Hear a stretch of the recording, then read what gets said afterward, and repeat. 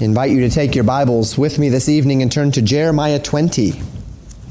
Ministry, discouragement, passion, purpose, and sustenance.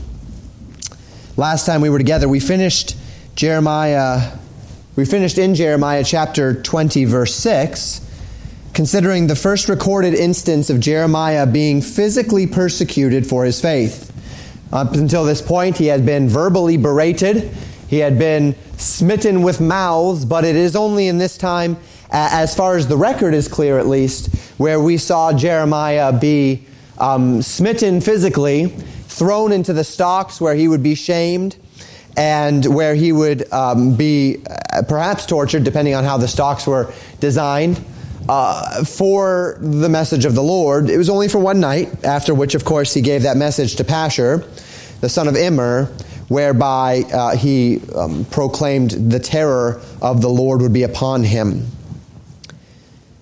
From this we drew the natural and necessary reminders in order to help establish our mindset that it is certainly possible that we as God's people might suffer for the sake of the Lord.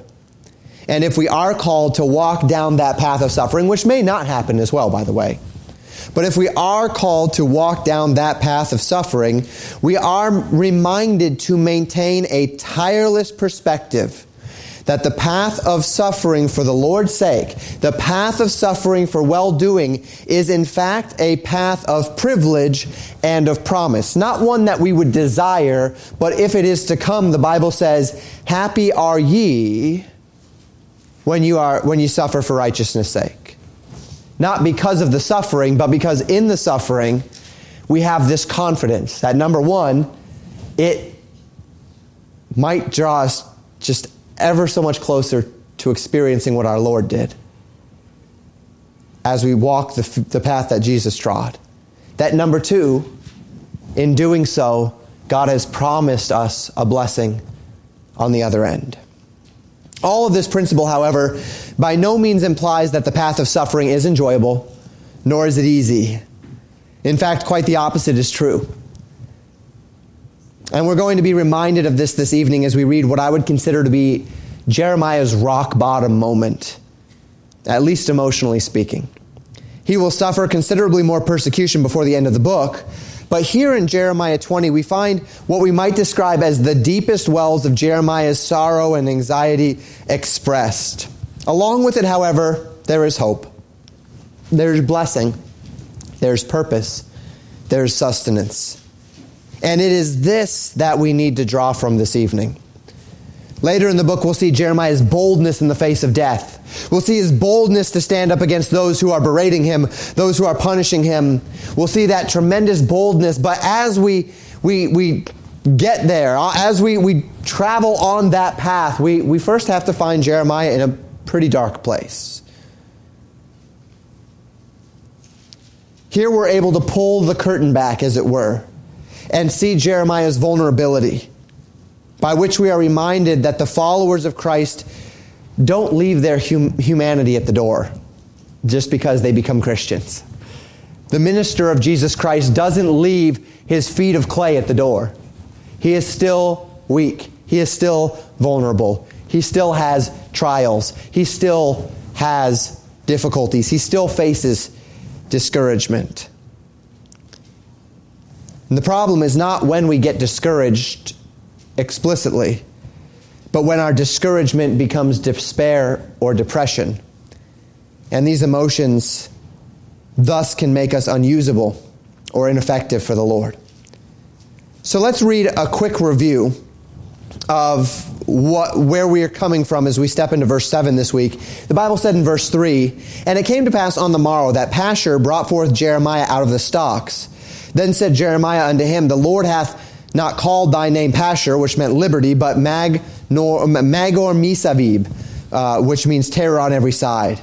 And then we skip to verse 6, and the Bible says, "And thou, Pashur, and all that dwell in thine house shall go into captivity, and thou shalt come to Babylon, and there thou shalt die, and shalt be buried there, thou and all thy friends to whom thou hast prophesied lies." So remember that Jeremiah has just been put in these stocks for the night. He has just made this pronouncement, and this forms the context. The suffering that Jeremiah has just gone through, even though it gives way to this pronouncement of terror upon Pashur, even though it gives way to this pronouncement, as it were, God vindicating Jeremiah right then and there, it still gives way to the context of what Jeremiah is about to experience. And indeed, we have this transition take place in verse 7, where Jeremiah is no longer speaking to Pashur.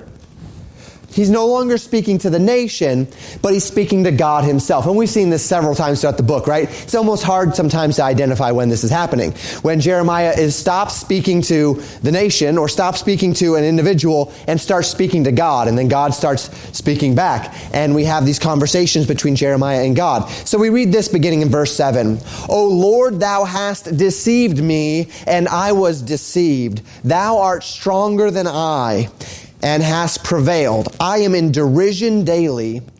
Everyone mocketh me." Jeremiah cries out, "Lord, thou hast deceived me." We know he's talking to the Lord here, specifically because he says, "Oh Lord," and then he uses that singular pronoun, thou, right? Meaning he's speaking to one person. So it's not, "Oh Lord, they have deceived me," right? It's not, "Oh Lord, ye have deceived me." It's, "Oh Lord, thou has deceived me." Jeremiah is talking to God here. This is reminiscent of the words that Jeremiah gave in chapter 15 in another bout of discouragement, where Jeremiah asked the Lord in verse 18, "Wilt thou altogether be unto me as a liar, as waters that fail?" Jeremiah there stood in doubt of God's faithfulness to him. Would God actually stand up for me in the day of suffering? Or, "God, are you altogether to me a liar? When I come to the waters to draw from those waters in my day of need, is that cistern actually going to be dry?" Here, Jeremiah doesn't ask, "Lord, have you lied to me?" He simply states, "Lord, you have deceived me, and I was deceived." As we see in a moment, the particular thing in which Jeremiah feels deceived was his call to be a prophet. That's the deceit. "Lord, you deceived me when you called me to be a prophet." Jeremiah thinks back upon the time when God called him to be a prophet, when God promised him protection and power. And to Jeremiah, that time was likely one of great excitement and great zeal. Remember the excitement with which Jeremiah entered the ministry? Do you remember those messages where we kind of read about him ready to take on the world? Where he gave the message to the people, and the people didn't listen, so he says to God, "Let's go to the leaders then. They'll surely listen." And he got all excited about going to the leaders before his next bout of discouragement. Things got difficult.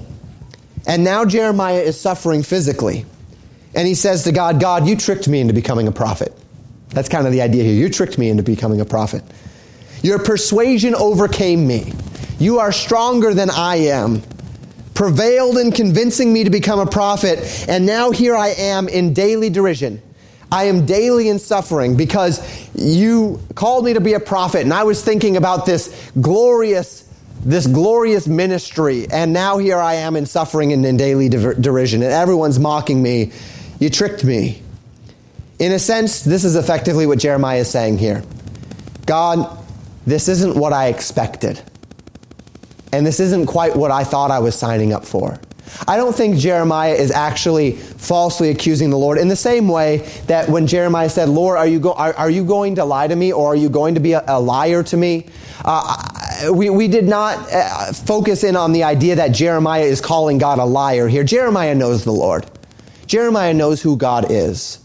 The idea there was the outflowing of his own heart. It's kind of like what I described last night when I got off the phone with Nathaniel, and I had told him I was going to help him and pick him up in the morning. And I looked at the Lord and I said, "God, what happened here? Did I really think that God was being ungracious or unkind or any of those things to me? No. But I had planned some rest for this last week, which seemed to be entirely eaten up, not just with him. By all means, I'm not blaming Nathaniel here, by any means. by any means. Don't get me wrong. And there were some other options on the table, and I chose this option because for any number of reasons. So I'm not trying to say that. But what I am saying is, in that moment, there was this feeling of, I wanted to get a little rest, and then this, and this happened, and it wasn't just Nathaniel this weekend. And things piled up on me, and I sit there and I say, God, are you teasing me? I know he's not. And I know that there's some reason for it, right? But that's kind of the idea that we're getting, except Jeremiah was much more discouraged. Jeremiah had lost sight of a few things. So Jeremiah is saying here, God, what I'm experiencing is not what I expected. This isn't what I signed up for. This is not what I expected when you called me to be a prophet. Ministry has an element of romance to it, if I can describe it that way. And naturally, by that, I don't mean it in a sexual way. I mean it in a historical way. When we talk about the idea of something being romantic from a historical perspective, it's that it is emotionally attractive in that it has some aura of being heroic or adventuresome or epic or mysterious or active. So if somebody talks about a romantic adventure, right, what they're talking about is some epic or heroic adventure, and there is a part of that tugs on the emotional heartstrings. It's the same thing that got men to sign up for World War I. It's the thing that uses to get men to sign up for war. Go to war, see glory, fight for your nation, and then you're ending up in terror in a firing line somewhere, right? War is not romantic. War is devastating and terrible. But they romanticize war in order to make it sound epic and heroic and exciting so that people will sign up. That's the idea behind romantic here. The ministry has some element of romance to it. Ministry is about men standing up in the face of danger and in the face of hardened hearts and speaking in God's name about God doing magnificent works beyond our comprehension, and people flocking to the Word of God and to the power of God. And this is a romantic idea. The idea which bears the marks of that adventure and that mystery and that heroicism and all of those things. Jeremiah was going to be the brazen pillar, God said. He was going to be a brazen pillar and an iron wall, standing against unrighteousness and calling the people back to God. What an opportunity. What a joy to be filled with the words and the power of the Lord. Like Elijah on Mount Carmel, right? Calling down fire from heaven, mocking the prophets of Baal as they slit their wrists and as they try in vain to get their gods to answer their call. What an exciting day that must have been. But was it? Do you remember that account? Do you remember what happened to Elijah immediately following that incredible victory on Mount Carmel? Can we read it together? 1 Kings 18, beginning in verse 17. And it came to pass when Ahab saw Elijah, that Ahab said unto him, Art thou he that troubleth Israel? And he answered, I have not troubled Israel, but thou and thy father's house, in that ye have forsaken the commandments of the Lord, and thou hast followed Balaam. Now therefore send and gather me all Israel unto Mount Carmel. And the prophets of Baal 450, and the prophets of the groves 400, which eat at Jezebel's table. So Ahab sent unto all the children of Israel, and gathered the prophets together unto Mount Carmel. And Elijah came unto all the people, and said, How long halt ye between two opinions? Here's Elijah's great message, right? How long halt ye between two opinions? If the Lord be God, follow him. But if Baal, then follow him. And the people answered him not a word. They didn't respond at all. Then said Elijah unto the people, I, even I only, remain a prophet of the Lord. But Baal's prophets are 450 men. Let them therefore give us 2 bullocks, and let them choose 1 bullock for themselves, and cut it in pieces, and lay it on wood, and put no fire under. And I will dress the other bullock, and lay it on wood, and put no fire under. And call ye on the name of your gods, and I will call on the name of the Lord. And the God that answereth by fire, let him be God. You see the picture of what's happening, right? Take the bullock, dress it for an offering, however you want, but don't put any fire under the altar. And then we'll both do that, And whichever God can, without any fire, produce fire underneath the bullock and burn the bullock and consume it, he's the real God. And all the people answered and said, it is well spoken. This is a good plan, right? People didn't answer when he said, why halt you between two opinions? But now they answer, let's do this. Let's see who is God. And Elijah said unto the prophets of Baal, choose you one bullock. They get to choose, right? Choose you one bullock for yourselves and dress it first, for ye are many. And call on the name of your gods, but put no fire under. And they took the bullock which was given them, and they dressed it, and called on the name of Baal from morning even until noon, saying, O Baal, hear us. But there was no voice, nor any that answered. And they leaped upon the altar which was made. And it came to pass at noon that Elijah mocked them and said, cry aloud, for he is a god. Either he is talking, or he is pursuing, or he is on a journey, or peradventure he sleepeth, and must be awakened. He's mocking them openly. Maybe he's on a journey. Maybe he's pursuing someone else. Maybe he can't hear you because he's answering someone else's prayer. Maybe he's asleep. Maybe you just need to get a little louder to wake him up, right? Mocking them openly. And they cried aloud, and they cut themselves after the manner with knives and lancets till the blood gushed out upon them. So now they're just this bloody heap of mess, thinking that maybe if we show enough suffering that Baal will finally hear us. A very common thing among pagan worship. And it came to pass when midday was past, and they prophesied until the time of the offering of the evening sacrifice, that there was neither voice, nor any to answer, nor any that regarded. No God. No God. And Elijah said unto all the people, come near unto me. And all the people came near unto him, and he repaired the altar of the Lord that was broken down.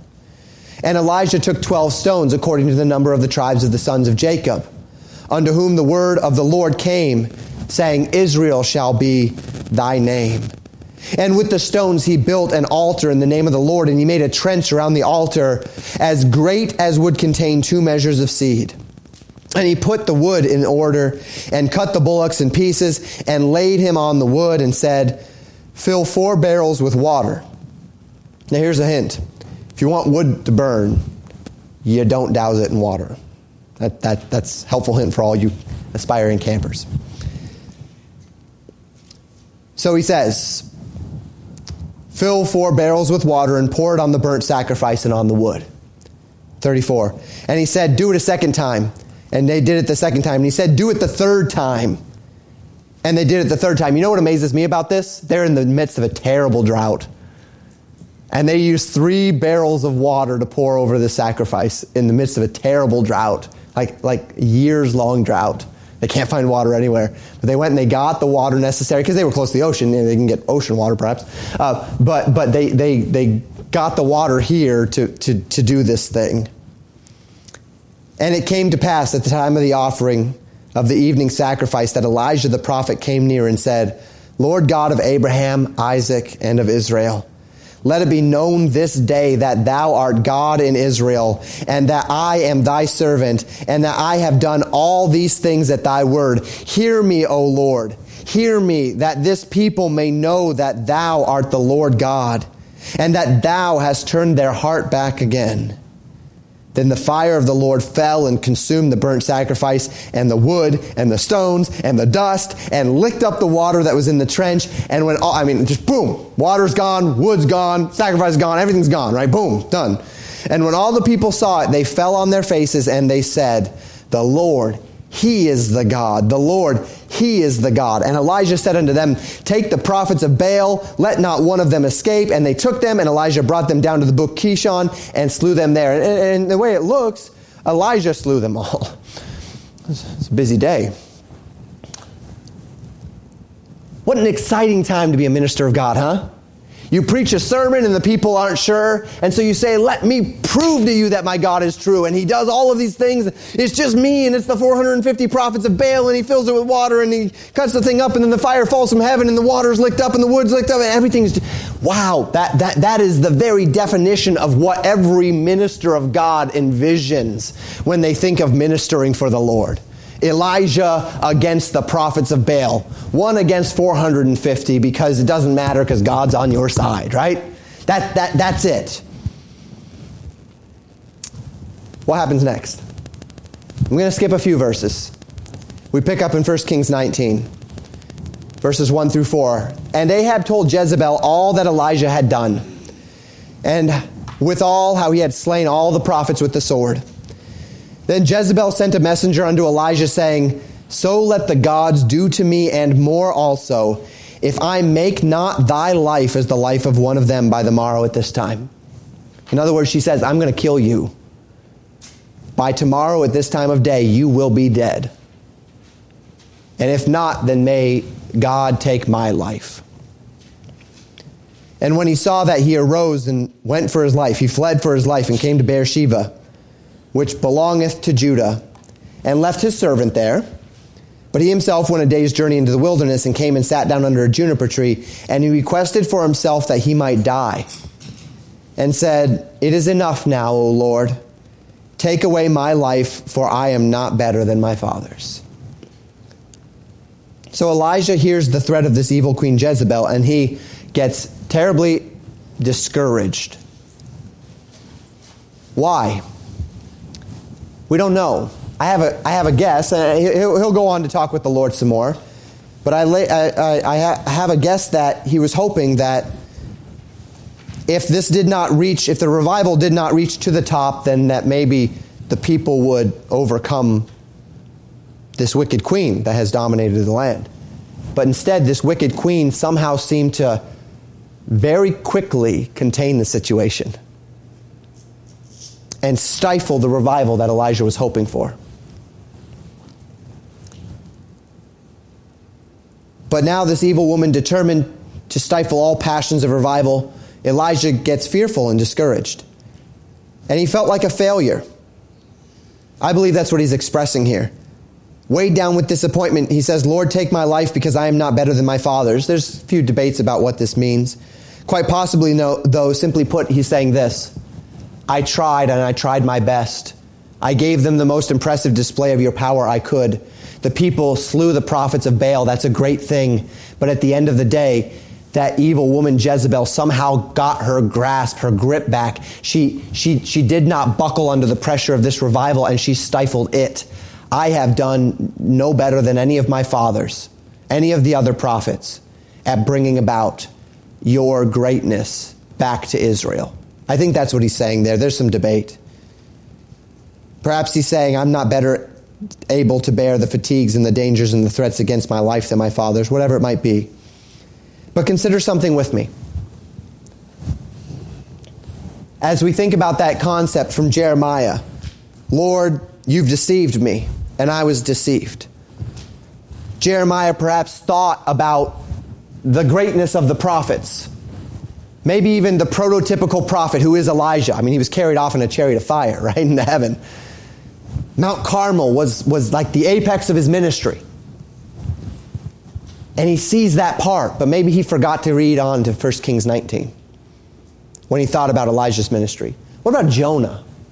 Jonah's a slightly different idea, because Jonah himself had some discouragement issues of his own before his ministry. But here he sees a grand revival. We're talking about hundreds of thousands of people. And at the end of it, where do we find him? Sitting under a tree asking the Lord to take his life. That's two prophets now that after the greatest victory of their lives for the Lord are sitting under a tree asking God to kill them. Interesting, isn't it? Elijah, Jonah, these great prophets, having just had a marvelous response to their ministry, just days later so discouraged that they're asking the Lord to take their lives.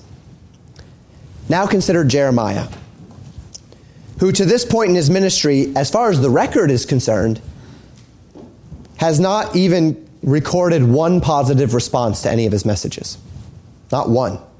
There may have been some, but we haven't read of them yet. There will be a few later in the text, by the way. We'll get there. Imagine then the feelings that welled up in the heart of Jeremiah as he ministered. Being mocked, scorned, now smitten, put in the stocks for the ministry of the Lord. Held in derision daily. No ministerial success to look back upon with an eye of remembrance of the power of God. And it's not uncommon for those who follow the Lord to find this sort of state of discouragement. This state of mind certainly should not surprise us as it relates to Jeremiah.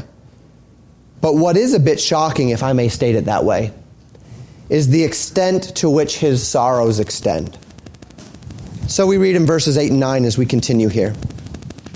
Jeremiah says, "For since I spake, I cried out, I cried violence and spoil, because the word of the Lord was made a reproach unto me and a derision daily.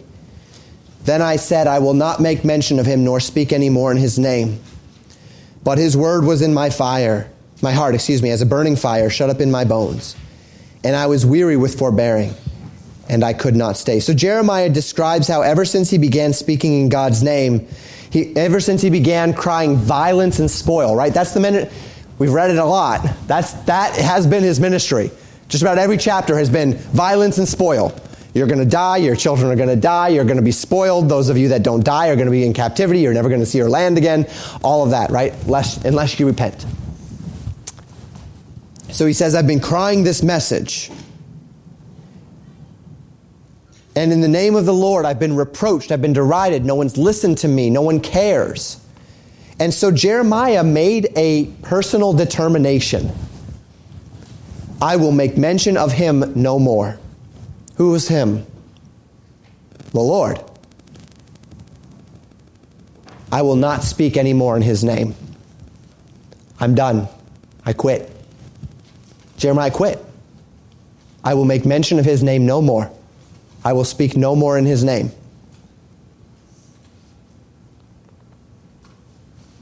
Jeremiah says to the Lord, this isn't what I signed up for. I didn't sign up to be a perpetual punching bag. You were stronger than I. You deceived me into this ministry of derision and scorn, so I'm done.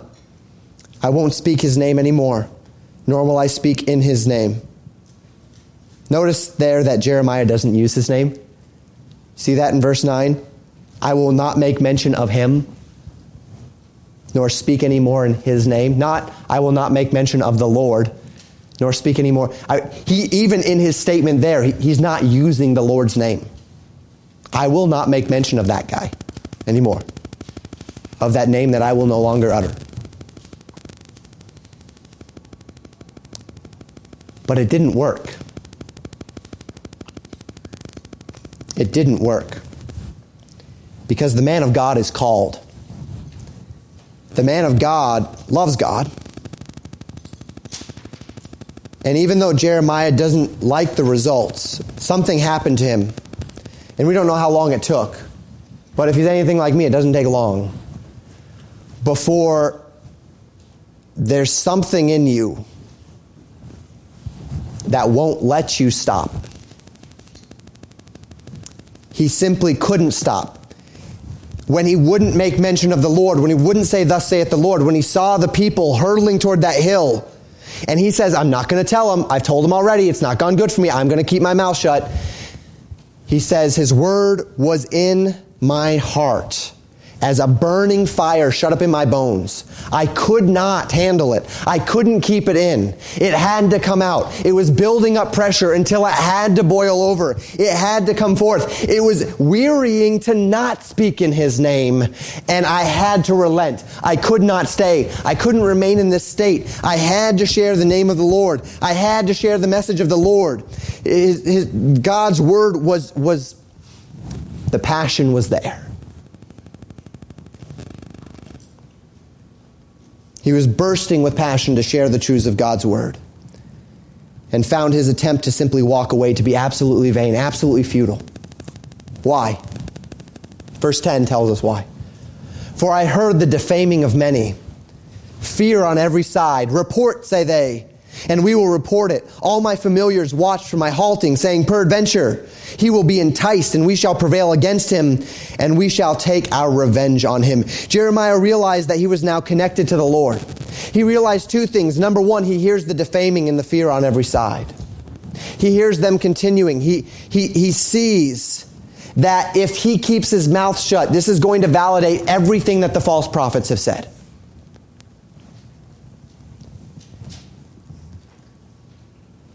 For Jeremiah to walk away would not be simply to ignore the word of the Lord, but to validate the scorn and the derision of the false prophets. To walk away would give the false teacher the very thing they needed to say, see, this is not of God. And Jeremiah saw that, and that welled up within him, that fiery indignation that God's word, God's name must be vindicated, and he certainly is not going to be a part of causing God's name to be derided. He could not be.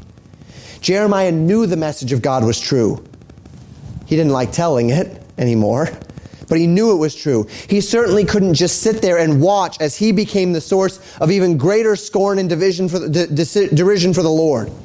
As those pastors and those prophets and those priests laughed at him and mocked him and scorned the message all the more for the fact that he had walked away from it.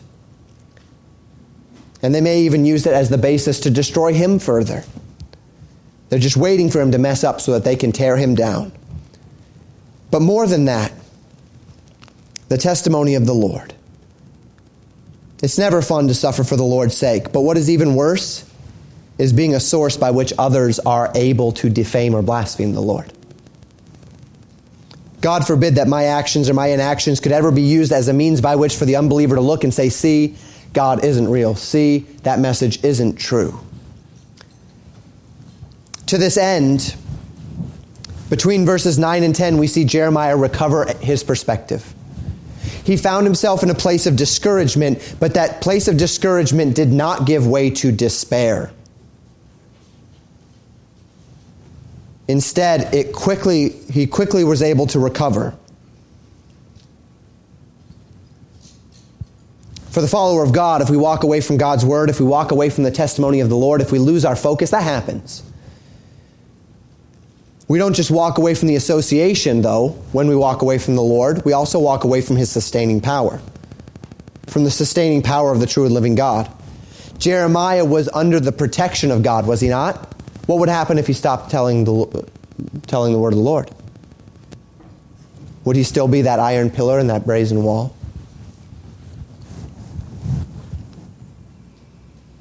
So Jeremiah says in verses 11 and 12.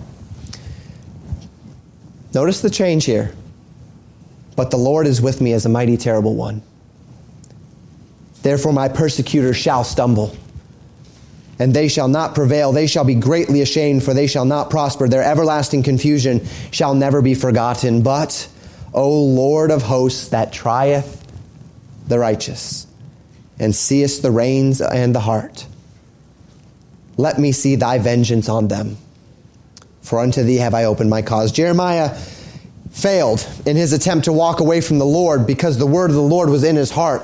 Because the passion of the Lord, the need for the Lord's name to be vindicated, and even the desire to maintain himself under the powerful protection of the Lord, all of these things were upon him. And to this end, he confidently declares again that those who are wronging him will be the ones who stumble and fall. That he will trust in the Lord, and those who wrong him, they can be the ones to fall. They can be the ones to stumble. They can be the ones to lose faith, to lose sight, to lose strength and vigor. He says in verse 12, Lord, you see the reins of my heart. You know my intentions. You know what's going on. And he prays as he has done before that he might see the Lord's vengeance upon this evil. And in reorientation of his perspective, he takes his sorrow and his confusion and he places it right where it belongs with the Lord. God, I don't understand everything that's happening right now. I'm discouraged. I'm confused. But God, take it. Be my fortress. Be my rock. Be my strength. Now in verse 13 through the end of the chapter, we have a hymn unto the Lord. And this hymn unto the Lord reminds us that though Jeremiah had regained his perspective, he was still deeply troubled. Now once again, he had regained his perspective. He had come back from that precipice of despair and found himself back on firm footing, but that doesn't mean all is roses and gumdrops, right?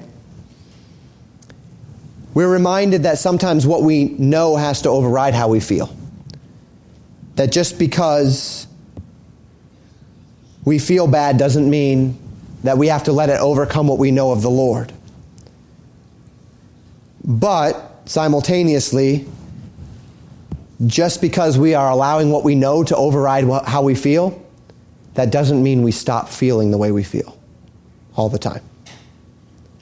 So we read in verses 13 through 18. Notice as we read this, the conflict within this hymn.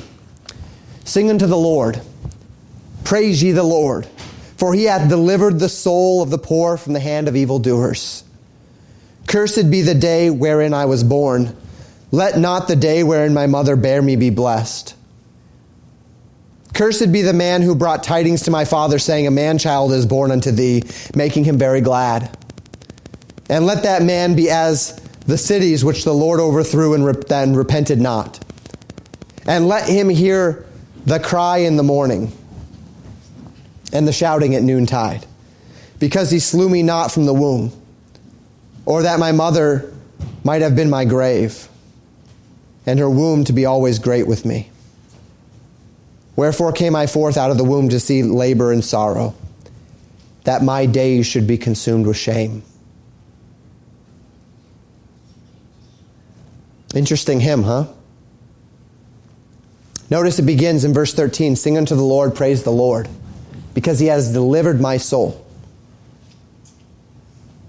The soul of the poor, that would be him in this case, from the hand of evildoers. And yet then the rest of this is cursing the day he was born. Cursing the man who brought the message to his father saying, you have a son. Wishing that he had died in the womb.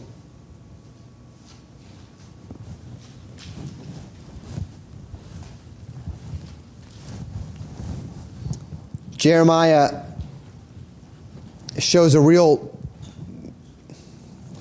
conflict here in his heart between what he knows and what he feels. He desired that his life would be overthrown like the cities of God's judgment, Sodom, Gomorrah, and such, to the man who brought the tidings of the birth to his father. Why? Why does he think all of these things? Why does he say all these things? Why does he say that he wishes he had been slain in the womb, died in the womb, that his mother might have been his grave, that he came out of the womb only to see days of labor and sorrow, only that his days would be consumed with shame?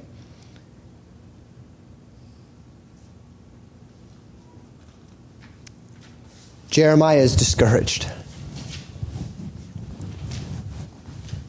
But he wasn't in despair. Because in the midst of his sorrow, in the midst of his pain, in the midst of his difficulties, in the midst of even wondering why he was alive, notice the hymn began with sing praise unto the Lord.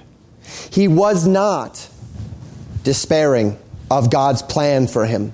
He had for a moment decided, I'm not going to speak in his name any longer. That did not work. He was refilled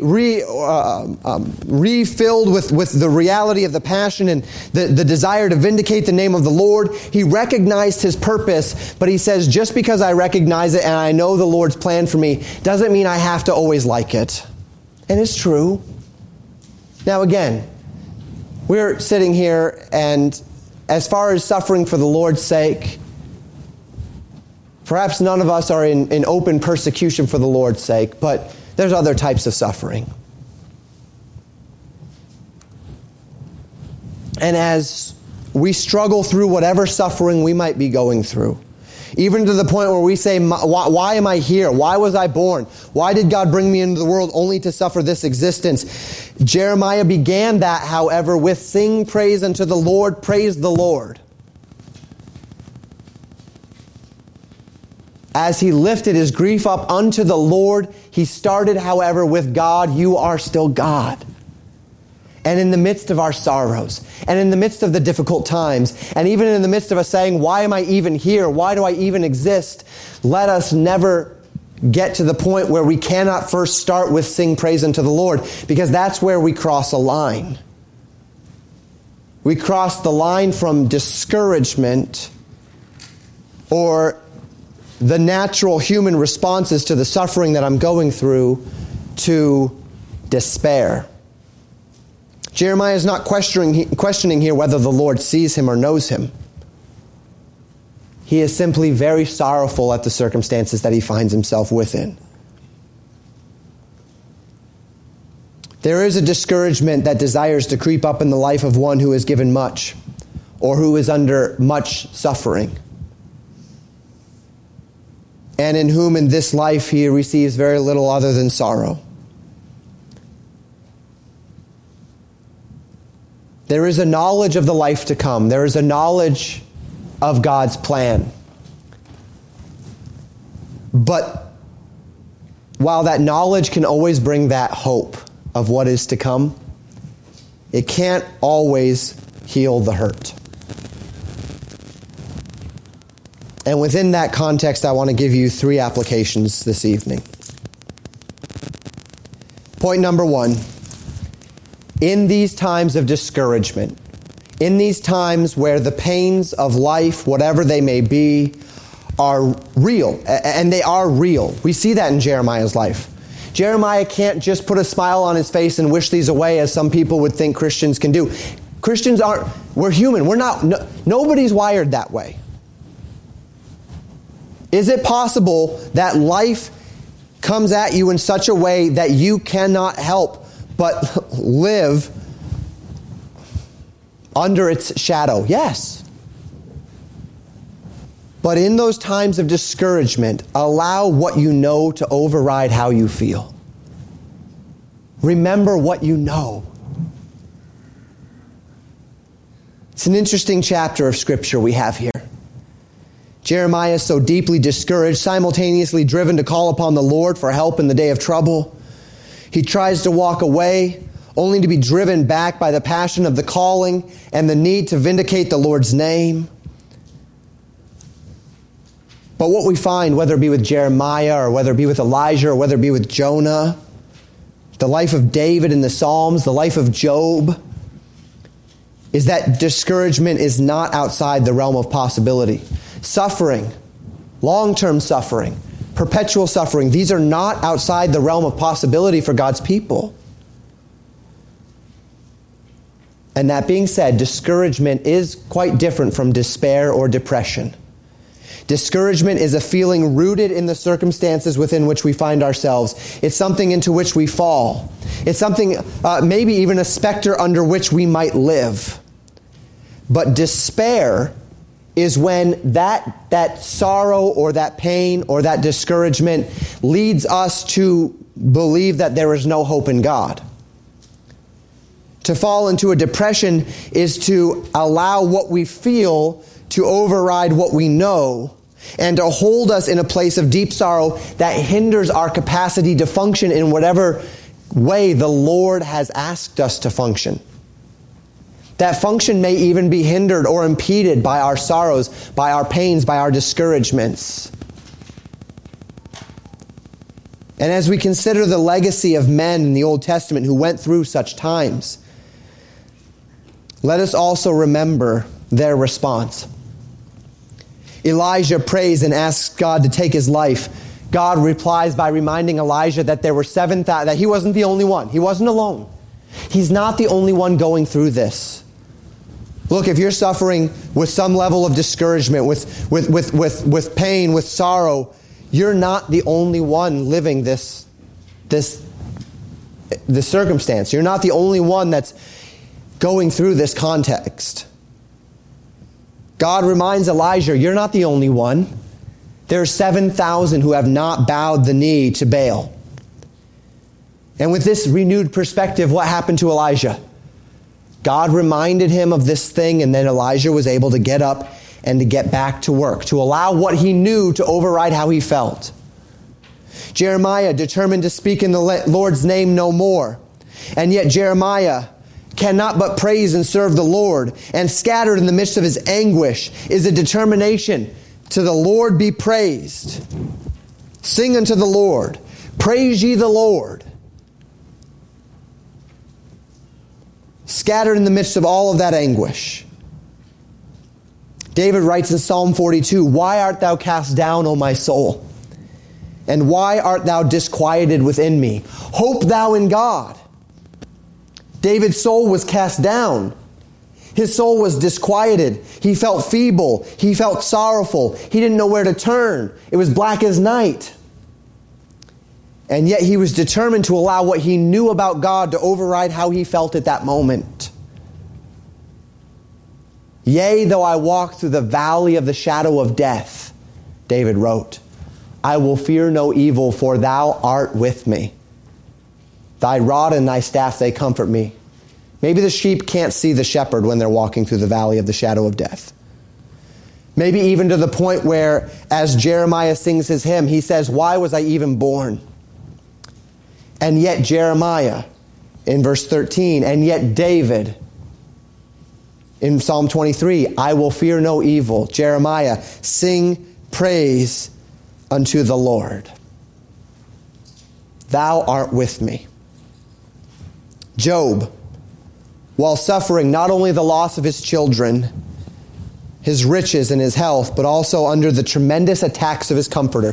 He's lost his children. He's lost his riches. He is sitting in ashes, in perpetual pain from head to toe. Constant pain. And now he has these people that surround him, called his comforters. And the three that are speaking, with one that keeps his mouth shut, the three that are speaking are all telling him, Job, this is your fault. Job, you're in the wrong. Job, there's some sin in your life. Job, you're the problem here. And Job says, I can't see it. And as Job goes through this process of extreme discouragement, everybody around him attacking him in his weakest moment, and he's in perpetual pain, and he's in sorrow, and he's lost 10 children, and he's lost all of his riches. And he cries out in Job 23, verses 8 through 10, behold, I go forward, but he is not there. And backward, but I can't perceive him. I'm looking all over for God. On the left hand where he doth work, but I cannot behold him. He hideth himself on the right hand, that I cannot see him. Job says, I can't see God. It's dark in here. My friends are berating me. My children are dead. I'm in pain from head to toe. I can't sit without pain. I can't stand without pain. I can't lie down without pain. But he knoweth the way that I take. He knows. God knows. He's still there. Thou art with me. Thy rod and thy staff, they comfort me. He knoweth the way I take. And when he hath tried me, I shall come forth as gold. Not only does God know the way that I take, but God did not make a mistake. God is with me still. I can't find him. I have no idea where he is. I've looked forward. I've looked backward. Left hand, right hand. I can't see him, but I know he's there. And when he's finished with me, the things that I'm going through, it'll be for the best. Such is a reminder from Jeremiah this evening. Discouragements come. Hard days come. Maybe they stay. I'm not saying it's good. Not saying it's always something that we should expect, and certainly not anything we should want. I don't want to tell you everything's going to be okay in this sense of the word. But in a sense, it is okay. It's going to be okay. Because you're human. We aren't ever called to pretend that Christians don't get sad, that Christians don't get discouraged, that life is always just perfect for the ones that are in Christ. We've never been asked by God to always put on a smiling face, to never show emotion.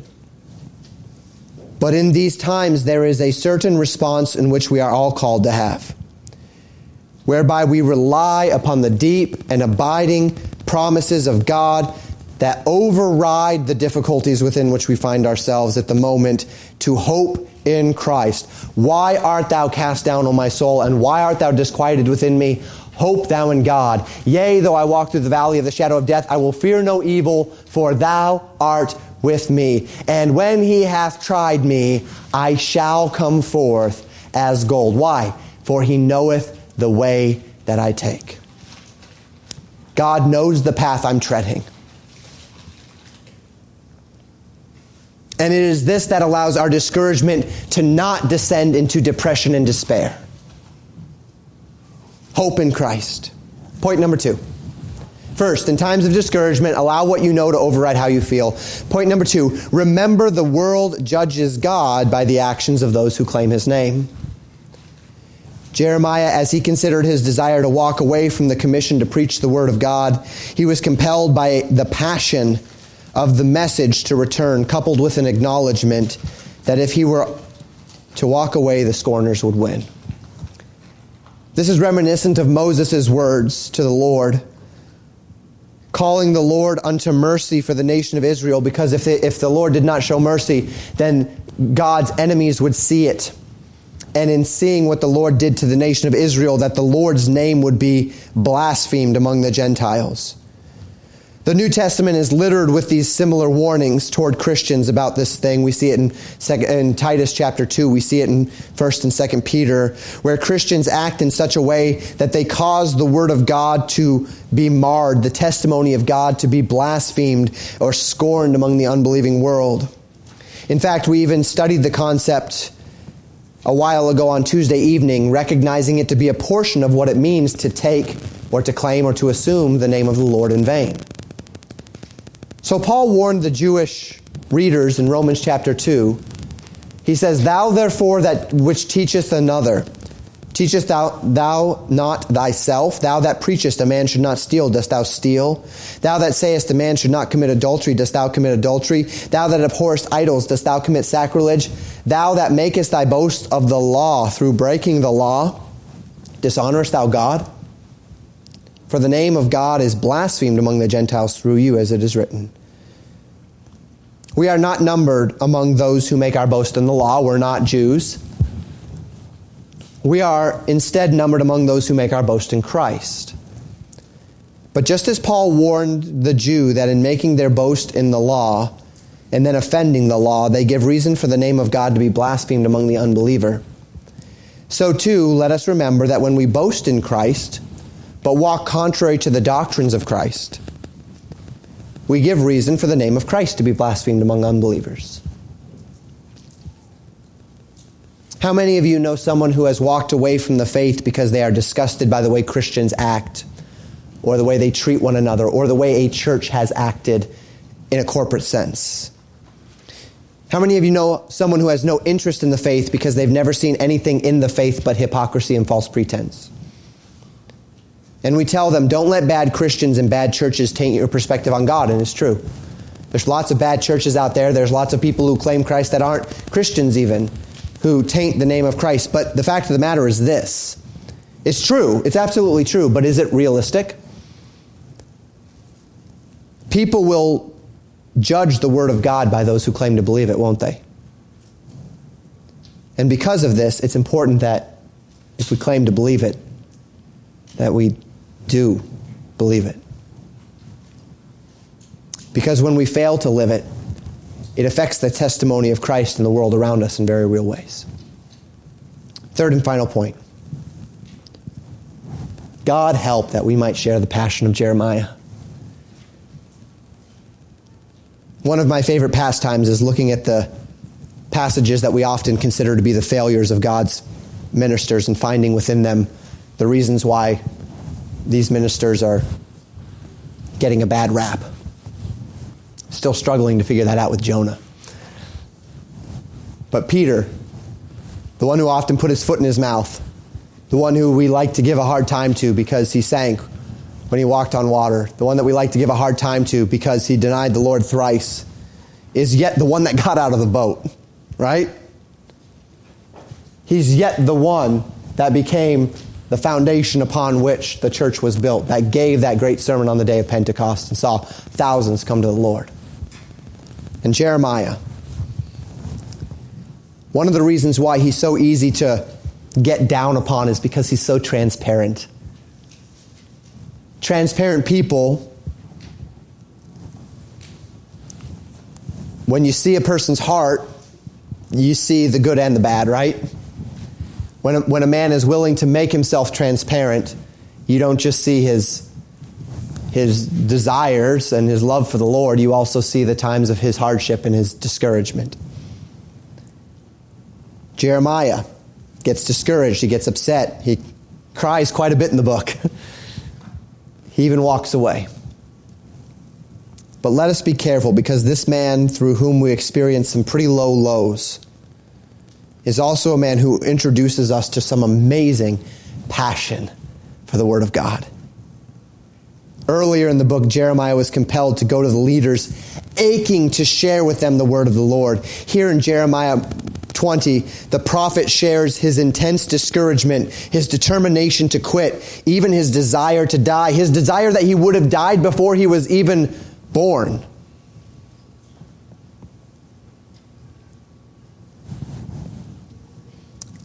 And he says here, I was determined to quit,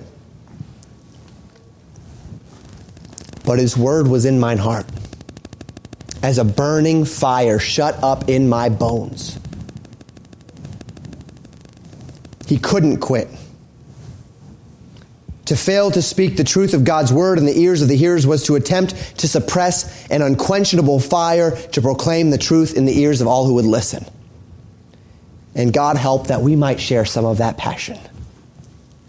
God help that we might yearn within ourselves to share the truth of God with clarity and with distinction. God help that others might know Christ and the power of the gospel through my life, the power of the gospel through my testimony, the power of the gospel through my ministry, the power of the gospel through my family.